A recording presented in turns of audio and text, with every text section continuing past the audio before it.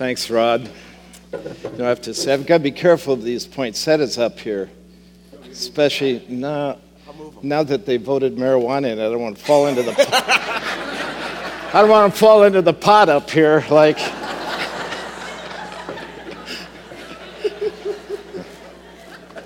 Thanks, Rod. I do have to say that, seriously, that Marty and I, first of all, love this church and are so honored to sit under the ministry of my son-in-law, Rod. And whatever the biblical equivalency of pride is, that's how we feel about being related to Rod and Libby. In fact, every place I go in the world, people say, I don't know you, but aren't you related to Rod Van Selkema? Delighted to be here. So when our kids were little, think of like a 1.5-year-old sitting in a high chair, we would sometimes go up to them and say, how big are you? Do I have a witness on this? Yeah. And their eyes would just brighten up, and they would go, so big, right? So that was a fun game we played. By the way, how about if I'd say, hey, how big are you? So big, good for you. So that's a great game to play with your kids. But I came all the way from Cornerstone University to tell you that's not a good game to play with God, especially if the so big is all about you. And this morning, as we study the book of Numbers and continue the study, we're going to see what an epic failure it was for our hero Moses to play so big with God. Open your Bibles with me to Numbers chapter 20. So as you're opening your Bibles, let me give you a little context of where Moses is in his leadership journey. First of all, we learned last week in what's Martin's first name, Rod? Yeah, thank you. Neil Martin's oh my goodness, brilliant message last week, which totally intimidates me to be here today, that the priest had risen up against Moses and were trying to do this takeover. And so Moses oh, what am I going to do about this? And then we get to this passage, and his sister has just passed away. And you would think the children of Israel, admiring his leadership, would have come around him to give him comfort and support him and bring dinners at night and all those good things, except they're totally out on Moses. They're grumbling and complaining. Why did you bring us out here? There's no water in this land. We're thirsty, blah, blah, blah, blah. I think I can understand how Moses feels. In my life, the more I got to know people, the more I thought life would be a cakewalk without them.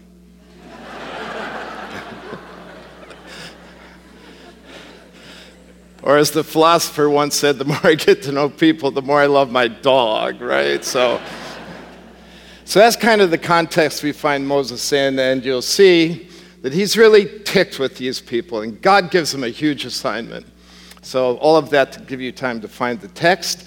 And as you know, here we stand in honor to the Word of God. So stand with me, follow along in your scripture as I read. And the people of Israel, the whole congregation, came into the wilderness of Zin in the first month, and the people stayed in Kadesh. And Miriam, who was Moses' sister, died there and was buried there. Now there was no water for the congregation, and they assembled themselves together against Moses and against Aaron. And the people quarreled with Moses and said, would that we had perished when our brothers perished before the Lord. Why have you brought the assembly of the Lord into the wilderness that we should die here, both we and our cattle? And why have you made us come up out of Egypt to bring us to this evil place? It is no place for grain or figs or vines or pomegranates, and there's no water to drink. So then Moses and Aaron went from the presence of this grumbling assembly to the entrance of the tent of the meeting and fell on their faces. And the glory of the Lord appeared to them.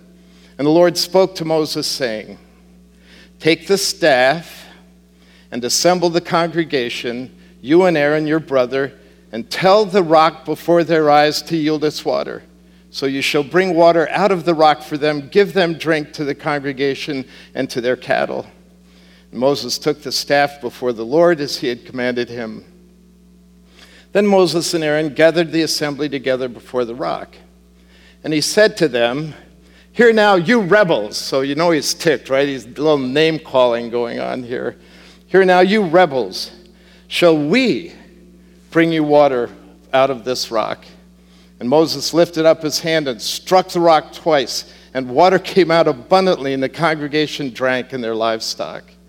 And the Lord said to Moses and Aaron, "Because you did not believe in me to uphold me as holy in the eyes of the people of Israel, therefore you shall not bring this assembly into the land that I have given them. You're not going into the promised land. These are the waters of Meribah, where the people of Israel quarreled with the Lord, and through them he showed himself holy." This is the word of God. You may be seated. So this is one of these texts I'm going like, really? Like, I'm a little embarrassed about God at this moment. Like, Moses has one bad day, and you don't let him go into the promised land? I mean, really? So obviously, God being a just God and a good and loving God, it's not just that Moses had one bad day. There must be something deeper going on here. Well, God had a plan.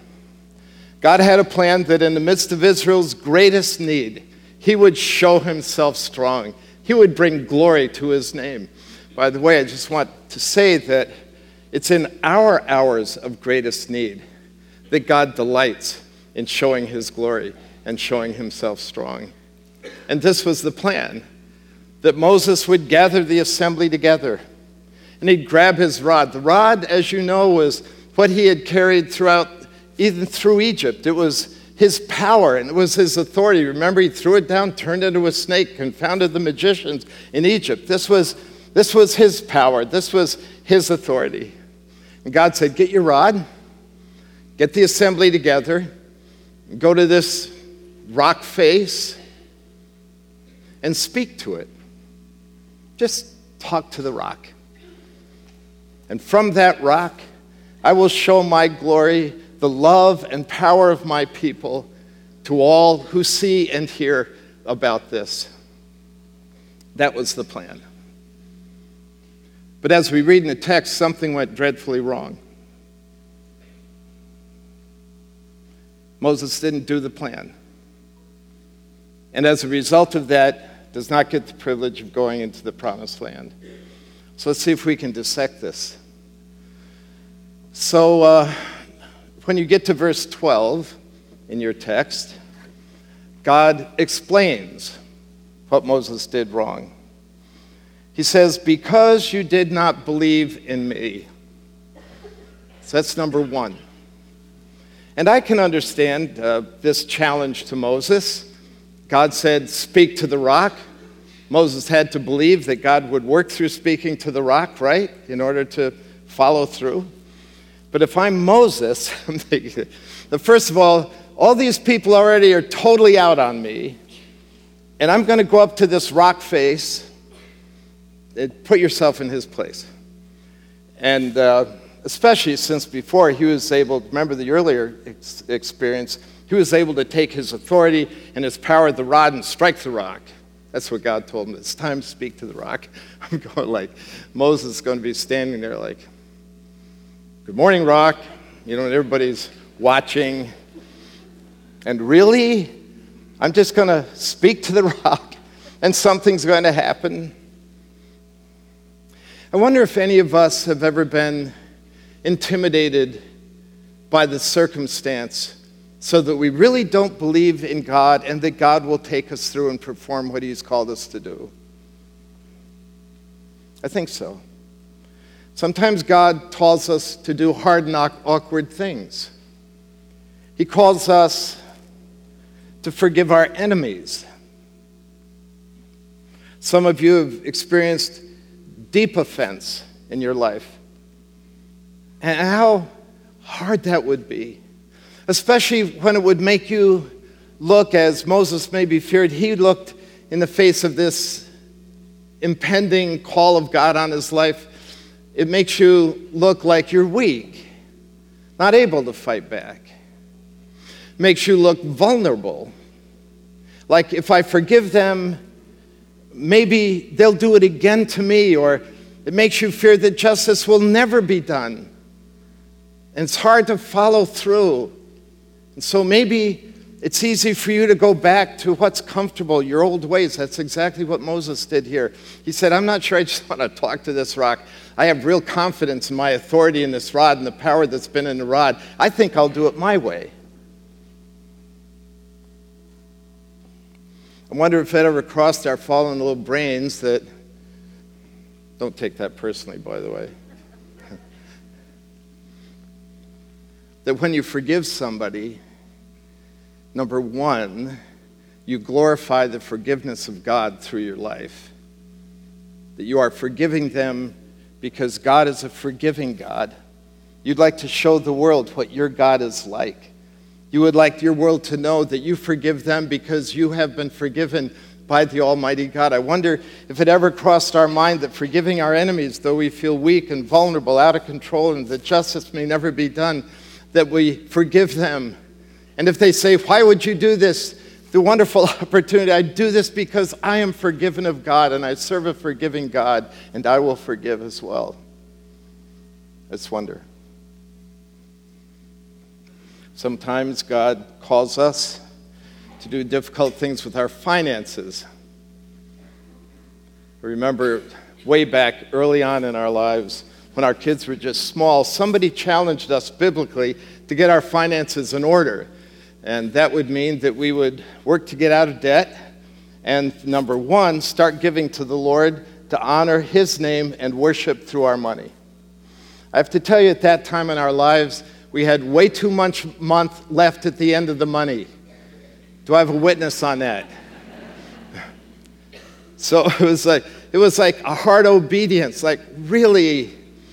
But we decided we should follow the Lord in spite of the fear of not having enough, what God would do. And I just have to tell you, I wish I could have had time to explain the many ways in which God provided for us and showed Himself strong in our family. One of the ways was we had friends that lived in Cleveland, Ohio, and they felt no financial pain. Have you ever seen people like that? Like, no financial pain. So they dressed their little girl in these like designer dresses and outfits, and then when the little girl outgrew them, we had the opportunity to receive a package from them because they'd pack them all up and send them to us. And we got to dress little Libby up in all these designer clothes. And guess what? We got to tell Libby that these came from God, that this is the kind of God we serve. We were able to glorify His name in our family. But Moses didn't believe God and decided to do it his way. But the most important thing in the text that tells us about what was going on with Moses is found in verse 12. In addition to what we just saw, he says, because you did not believe in me to uphold me as holy before the eyes of the people. So there was something going on here about the holiness of God. Now I just want to stop and make sure we're thinking correctly about the holiness of God. When we think about holiness, my guess is most of us think about purity. And that is a part of it. That God is pure, and that when we are holy, we live pure lives. It's so much bigger than that. The Hebrew word holy literally means separate, distinct, different. So when we hear about the holiness of God, we have to think that He is separate from anything on this planet. He is distinctly different from any power or anyone on this planet. He alone is the only true God. Nobody's in second place. There's no competition. He alone. And then you put into that all of His intrinsic qualities, that His justice is like unrivaled, like His mercy and His grace and his righteousness and all that he is totally separate, that there is no one like our God. And that's what his holiness is. And in this text, if you read the fullness of it, obviously God wants to show the children of Israel that there is no God except for him. Like no one is as powerful to meet needs like his God. It is his holiness. And so you might be asking, well, what does that have to do with his glory?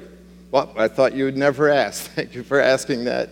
John Piper helps us with that, scholar, pastor, Bible teacher. He writes this: when Isaiah 6:3, the angelic beings cry out, "Holy, holy, holy, the whole earth is full of his glory," it doesn't say that the whole earth is full of his holiness. Interesting. He goes on to say, the reason is that holiness is conceived of intrinsic worth, as we've just said. His beauty, his purity, the value and excellence of God, totally separate from anyone or anything else on earth. His glory, and this is the point, his glory is what his holiness looks like when it goes public. So when the holiness of God is observable, that's his glory. When it fills the earth and is made visible for humans to see.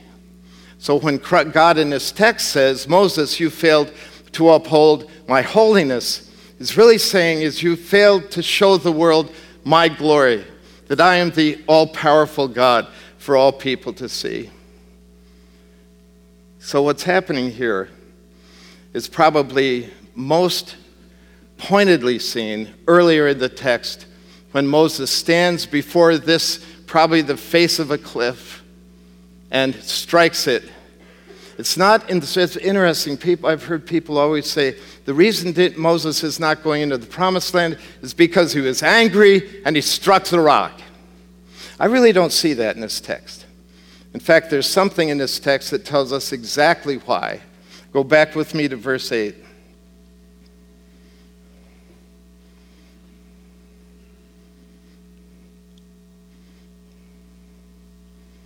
He says, tell the rock before their eyes to yield its water. And now down to verse 10. Hear now, you rebels. Shall God bring water for... Whoa. What does your text say? Shall what? Shall we, Aaron and myself, shall we bring you water from this rock? Interesting, Psalm 106:33, that is a reciting of this historical event, when it gets to this point, says that the problem with Moses was that Moses spoke ill-advisedly with his lips. Ancient or older versions say that Moses sinned with his lips. So here's a Sunday morning quiz. Who was bringing water from the rock? Absolutely. What did Moses say? I'm bringing water from the rock. This is Moses' so big moment. And God has a so big response because Moses has aborted the very intended purpose of this moment, that God would be glorified in the earth before the eyes of Israel. So why would God be so concerned about that? First of all, I think we need to know that God is jealous of his glory. In Isaiah, we read that God shares his glory with no one. And there's a couple biblical examples that I think are highly instructive. For instance, Nebuchadnezzar, emperor of Babylon, builds a tall, huge idol to himself and calls himself God.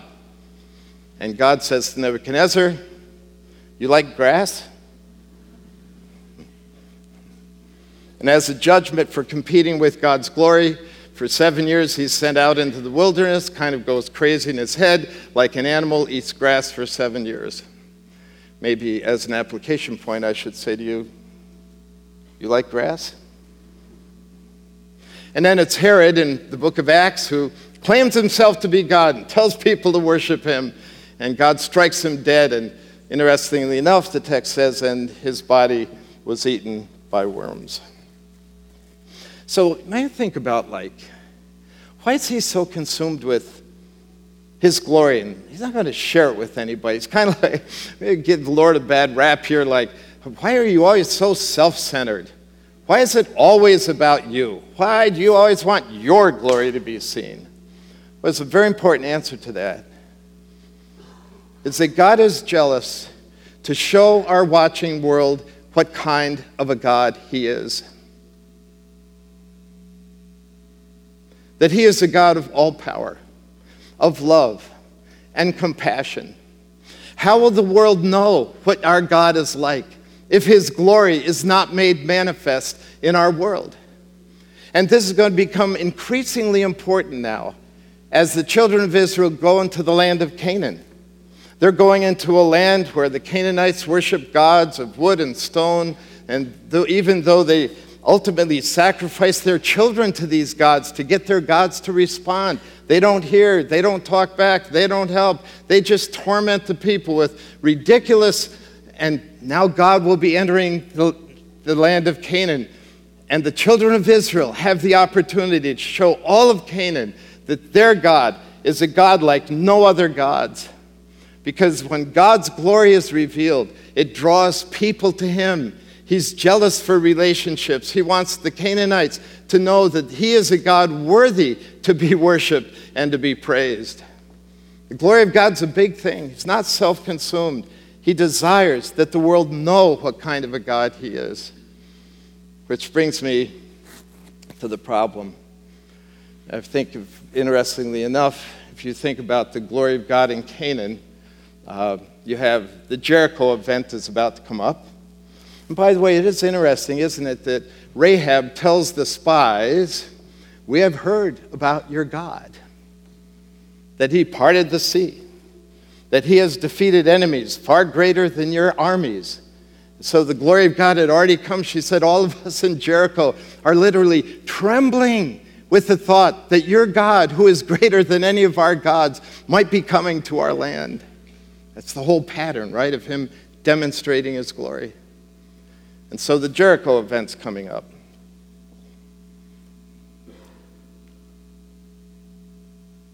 Now Moses has demonstrated that at times he's very willing to take the glory to himself. First thing in Canaan, all of Canaan needs to hear what happened at Jericho. And it can't be about Moses. It has to be about God. So I don't know if you've been listening or not. I know how I listen to sermons. I'm in, I'm out. I'm in, I'm out. I'm in, I'm out. So if you've been out, you have to come in right now. And if you don't come in, I'm going to start from the beginning again. What's going on here, what makes this so serious, is that God can't trust Moses to steward his glory into the land of Canaan.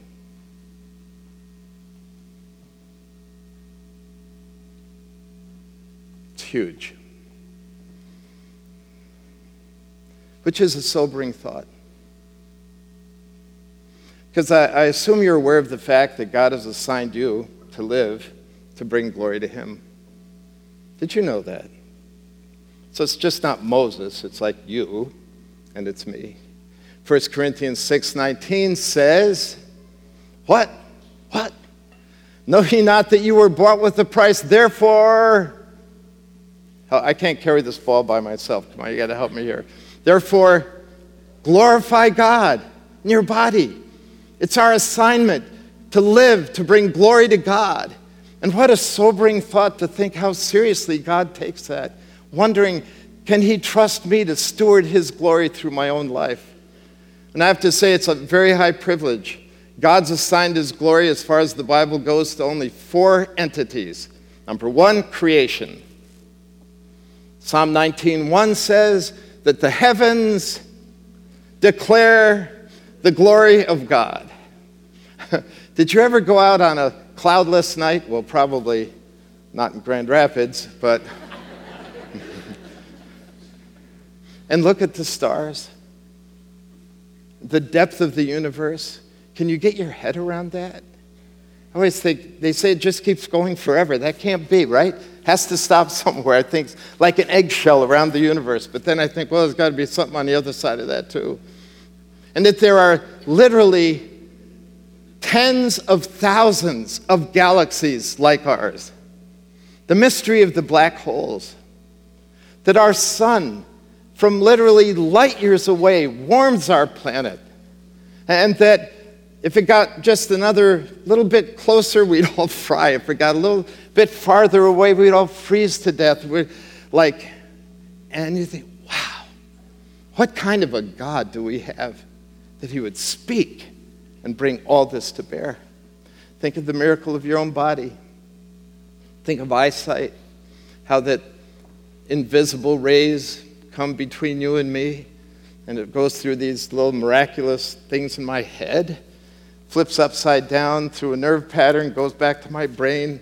There's an HD screen in my brain, full color, and I can see you. Troubling thought that you could see me. And, do I have to belabor this? That creation declares what kind of a God we have. Wow. Also, Scripture tells us in Isaiah, the prophet, God speaks to the prophet, and he says, Israel, my glory. So the whole nation of Israel was assigned to bring glory to God. The parting of the Red Sea brought glory to God. Wow, what kind of a God they have. The defeat of, as we've said, the defeat of the armies that were much stronger. Wow, what kind of a God Israel has. Israel was to be an instrument to show a watching world what kind of God we serve. And then there's Christ. John 1:14 says, John, who hung out with him, says, I beheld his glory, but it was the glory of the Father through him. And so Christ was assigned to be an instrument of his glory.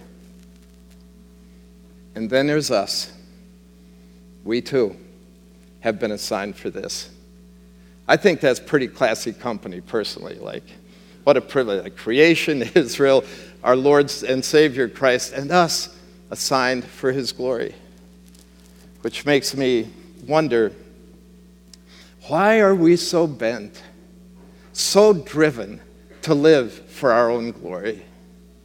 Is there anybody here that has felt that demon in their heart? To be recognized, to be praised, to be affirmed for themselves, to be so big in your world? When in reality, at the end of the day, we're all broken by the fall. I think you should be surprised that God ever does anything good for you or anything good through you. If we have a real understanding of our brokenness and the depth of our brokenness. Reminds me of little Jack Horner. Anybody remember that fable? Little Jack Horner sat in a corner, eating his Christmas pie, stuck in his thumb, pulled out a plum and said, hey, what a good boy am I. I think about that and go if you're such a good boy, what are you doing sitting in a corner? I've never known a good boy to be sent to the corner. And then all the pictures I saw when I would read that was he had a whole pie on his lap. And I've never known a mother to give a kid a whole pie. And the only conclusion is he stole that from the kitchen. And if you don't buy any of that exegesis of the fable, then I'm saying what's he doing with his fingers in the pie, breaking every social moray of decent eating habits. But at the end of it, he says, hey, check me out. What a good boy am I. Did he ever stop to think that he didn't put the plums in the pie? How much more appropriate it would have been to say, hey, what a good mother have I. Look what she put in the pie. I just think we tend to operate a lot like a little Jack Horner. That out of our brokenness, we play this so big game in our world. So obviously, this text, with what we've just seen in Moses' life and why God didn't permit him to go in, calls us to do a flip on our behavior and to show our world how big God is. So let me give you 3 suggestions. Number one, that you live to glorify God in what you say. Every time God does something good for you, or God does something good through you, it's an opportunity to bring glory to God. To tell the world why He has done something good for you, or done something good through you. Some of us in this room are highly successful. You feel no financial pain. You live in the right zip codes. You drive the right kind of cars. You live in the right kind of houses. And it's a real temptation to be so big about yourself, about those things. And I wonder if perhaps we shouldn't remember at some point that we wouldn't be successful at all unless God had benefited our lives.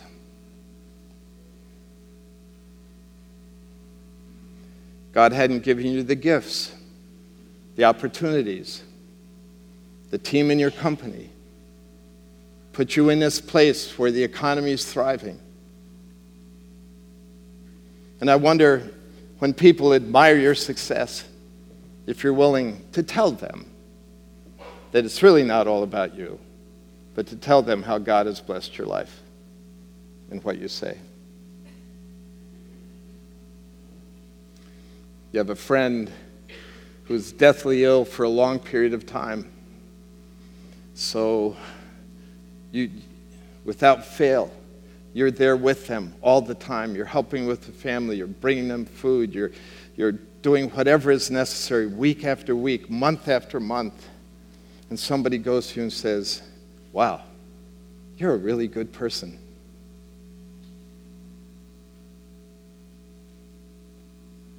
I wonder if you ever thought that you might tell them that you're doing this because you'd like to show your friend the love of Jesus Christ, and it really has nothing to do about you. I just wonder.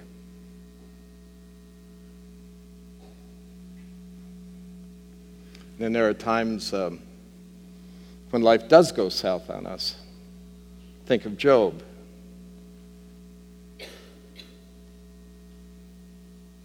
And you have the opportunity to turn your face against God and go bitter on life's circumstances, or to keep your chin high and say with Job, "Though he slay me, yet will I trust him." And to prove to your world by your attitude that's not bitter, that's not angry at God, not angry at the circumstances, to prove to your world that your God is worthy to be worshiped and praised regardless of what happens in your life, and bring glory to Him. Every once in a while, I wish it were more often, people say, "Hey, that was a really good sermon." And I say, "Of course. What did you expect?" I really don't say that, because here's what I know. That if God had not given me the gifts He's given me, the opportunities for education that He's given to me, the home I grew up in where my dad was a pastor and was a mentor to my life, if God had not given me the power of His Word that I preach, and the work of the Holy Spirit moving through the Word into life. In fact, it's kind of fascinating. Every once in a while, someone said, "You know what? When you said this morning, it's just what I needed." And so I pressed the replay button. I'm going, "I don't think I said that.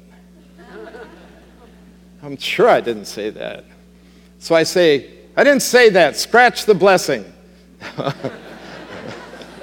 No, what I do know is that when the Word of God is spoken, the Holy Spirit has a way of taking it, molding it, making it just for personal application to somebody, and taking it to meet the need of their heart. How can I take credit for that? How can I not steward the glory of God in that? So it's in what you say, and it's a challenge. I love to tell people, "Wow, well, thank you," but I just have to say, I'm thankful for the gifts that God enables me to preach, and you know how much He loves you. I had no clue what was going on in your life, and today God just loves you so much, he had this just for you because he loves you, and just somehow get the spotlight off of me and put it back on God. In seminary, a friend of mine worked at a bank. A fellow classmate of mine worked at a bank. And so he was in his kiosk one day, and our Hebrew professor, Dr. Bruce Walke, came into the bank and went to the teller right next to him so he could hear all the conversation. I don't think Dr. Walke knew he was there, but so he did a financial exchange with the teller, turned around, took a few steps away, counted his money, and turned right around, came back to the teller and said, "Ma'am, you gave me too much money." And she counted the money, and then she said, "Wow, you're an honest man." And Dr. Walke, this dignified Hebrew professor, he said to her, "Well, actually, it's not that I'm an honest man. It's that Christ has changed my life." Put the spotlight back on God. To God be the glory. But maybe you're thinking right now, I'm not that clever. I mean, I don't know what to say. See, you were thinking that, weren't you? The moment's like too wrenching, like, I think I should say something right now. I just want you to know, I know the feeling. Back when I served at Moody Bible Institute, one morning I'm out running early in the morning, and Marty says, "Hey, bring some Starbucks back." So I got done with my run, and about a block and a half from our house was this Starbucks place. 6 a.m., they had just opened. And I walked in, and there was only one guy in front of me, and he was just like actually yelling at the poor clerk. This kid's back, and he's saying like, "What do you mean you don't have change for I want this New York Times. I've got a $50 bill. What do you mean you don't have change? You should start." And so I thought, I'm pretty wealthy. I could buy his paper for him. Which is the measure of my wealth, actually, that I could buy the paper for him. So I said to him, hey, I'll buy your paper. I said to the clerk, "Put his paper on my bill." The guy goes, "Oh, really? Okay, yep, don't worry about it. I'll buy your paper for you." So he turns around and walks out with his Starbucks and his paper in his hand, and he turns and says to me, "All that I have is yours," which obviously didn't include the $50 bill. So he just kept walking. And then it was my turn. And the kid, the barista, said to me, "Mister, it was really a nice thing that you did. This world would be a lot better place if there were more people like you." The moment. And I defaulted. I just made some self-deprecating remark and got my 2 Starbucks. And I'm walking out. What could I have said? And I got about a half a block away and said, "This is what I know what I should have said. I should have said, well, actually, this world wouldn't be a better place if there were more people like me, but it would be a lot better place if there were more people like Jesus, because he taught me how to do this." So I turned around. I'm going to go back and tell him that. And I walked in, there's like 8 people in line. And I said, they're not going to appreciate me butting in line and making a religious speech right now. So, And then I remembered I was wearing a cap that said Moody Bible Institute. And I thought, wow, maybe he read the cap. In fact, I prayed all the way home, "God, help him to have read the cap." Seriously. To know that somehow Bible people do this kind of thing. So there will be times when you just don't know exactly what to say. But the good thing about that is that half a block away, I got my head straight. So it's not just what you say, it's what you think. Because halfway down the block, I thought, it's not about me. This world would not be a better place. It would be better if we were like Jesus, it would be better. And I think is that half the battle or what? That we get our heads in the game. And even if you don't know what to say, what are you thinking right now? Are you thinking thoughts that glorify God? And the more you think of that, and the more you get these intellectual habits moving in your head, you might just know what to say the next time. So it's what you say, it's how you think, and it's what you do. I like Matthew chapter 5, where Jesus Christ says in verse 16, "But let your light so shine that people may see your good works and glorify your Father who is in heaven." So glorifying God is a lot of how you live distinctly, differently, kind of live a holy life different than all the world around you. What I'd be jealous for is if all of us at Crossroads who work out in the marketplace, who so work in our place that we're not grumbling at the water cooler, that we're not cheating our boss like others, that we're not trying to sneak out early, so that our bosses say this, "I don't get Christians, but this office is a lot better place because they work here." That they may see your good works and glorify your Father who is in heaven. The people in your neighborhood who are probably pagans, who, because of all the stuff we hear today, probably have some pretty negative thoughts about people like us who believe in Christ and who believe in Christmas and aren't afraid to say Merry Christmas.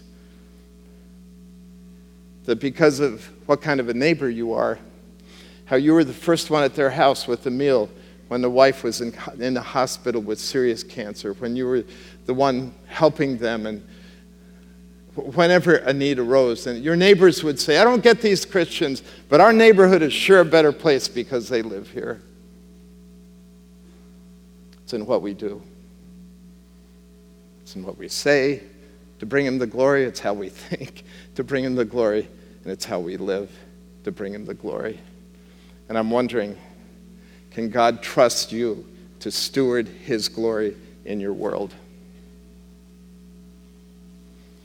As you know, the Masters golf tournament is pretty huge. It is every pro golfer's dream. The ultimate of their dream is to win the green jacket. I'll never forget the Easter Sunday, that I was sitting on my couch watching the end of the Masters. And Bernhard Langer is coming up the 18th fairway, sinks the putt, wins the Masters. They put the green jacket on him. And the TV announcer comes up to interview him. And he says to Bernhard Langer, he says, "Hey, I bet this is the greatest day in your life." To which Langer said, "It's the greatest day in my golf career. But I have to tell you that it doesn't compare with the fact that 2,000 years ago today, my Lord and Savior rose from the dead to give me everlasting life." I was on the floor. Seriously. And Bernhard Langer just took the spotlight off of himself and shined it on the glory of his Lord. Millions of people watching heard of the glory of a risen Lord to give us everlasting life. It's my hero. I want to be like that. And I want people to look at my life and hear what I say and how I live and say, "To God be the glory. Great things he has done." Amen? Let's pray. Lord, we just thank you for this reminder of your privileged call in our lives to steward your glory to a watching world. Forgive us for how taken we are with playing so big about ourselves, when your bigness is such a wonderful thing for everyone to see. So as we think about what your word has taught us today, may you transform our lives. And may we enjoy being liberated from the endless chase of our own glory to the joy of living for your glory. In Christ's name, amen.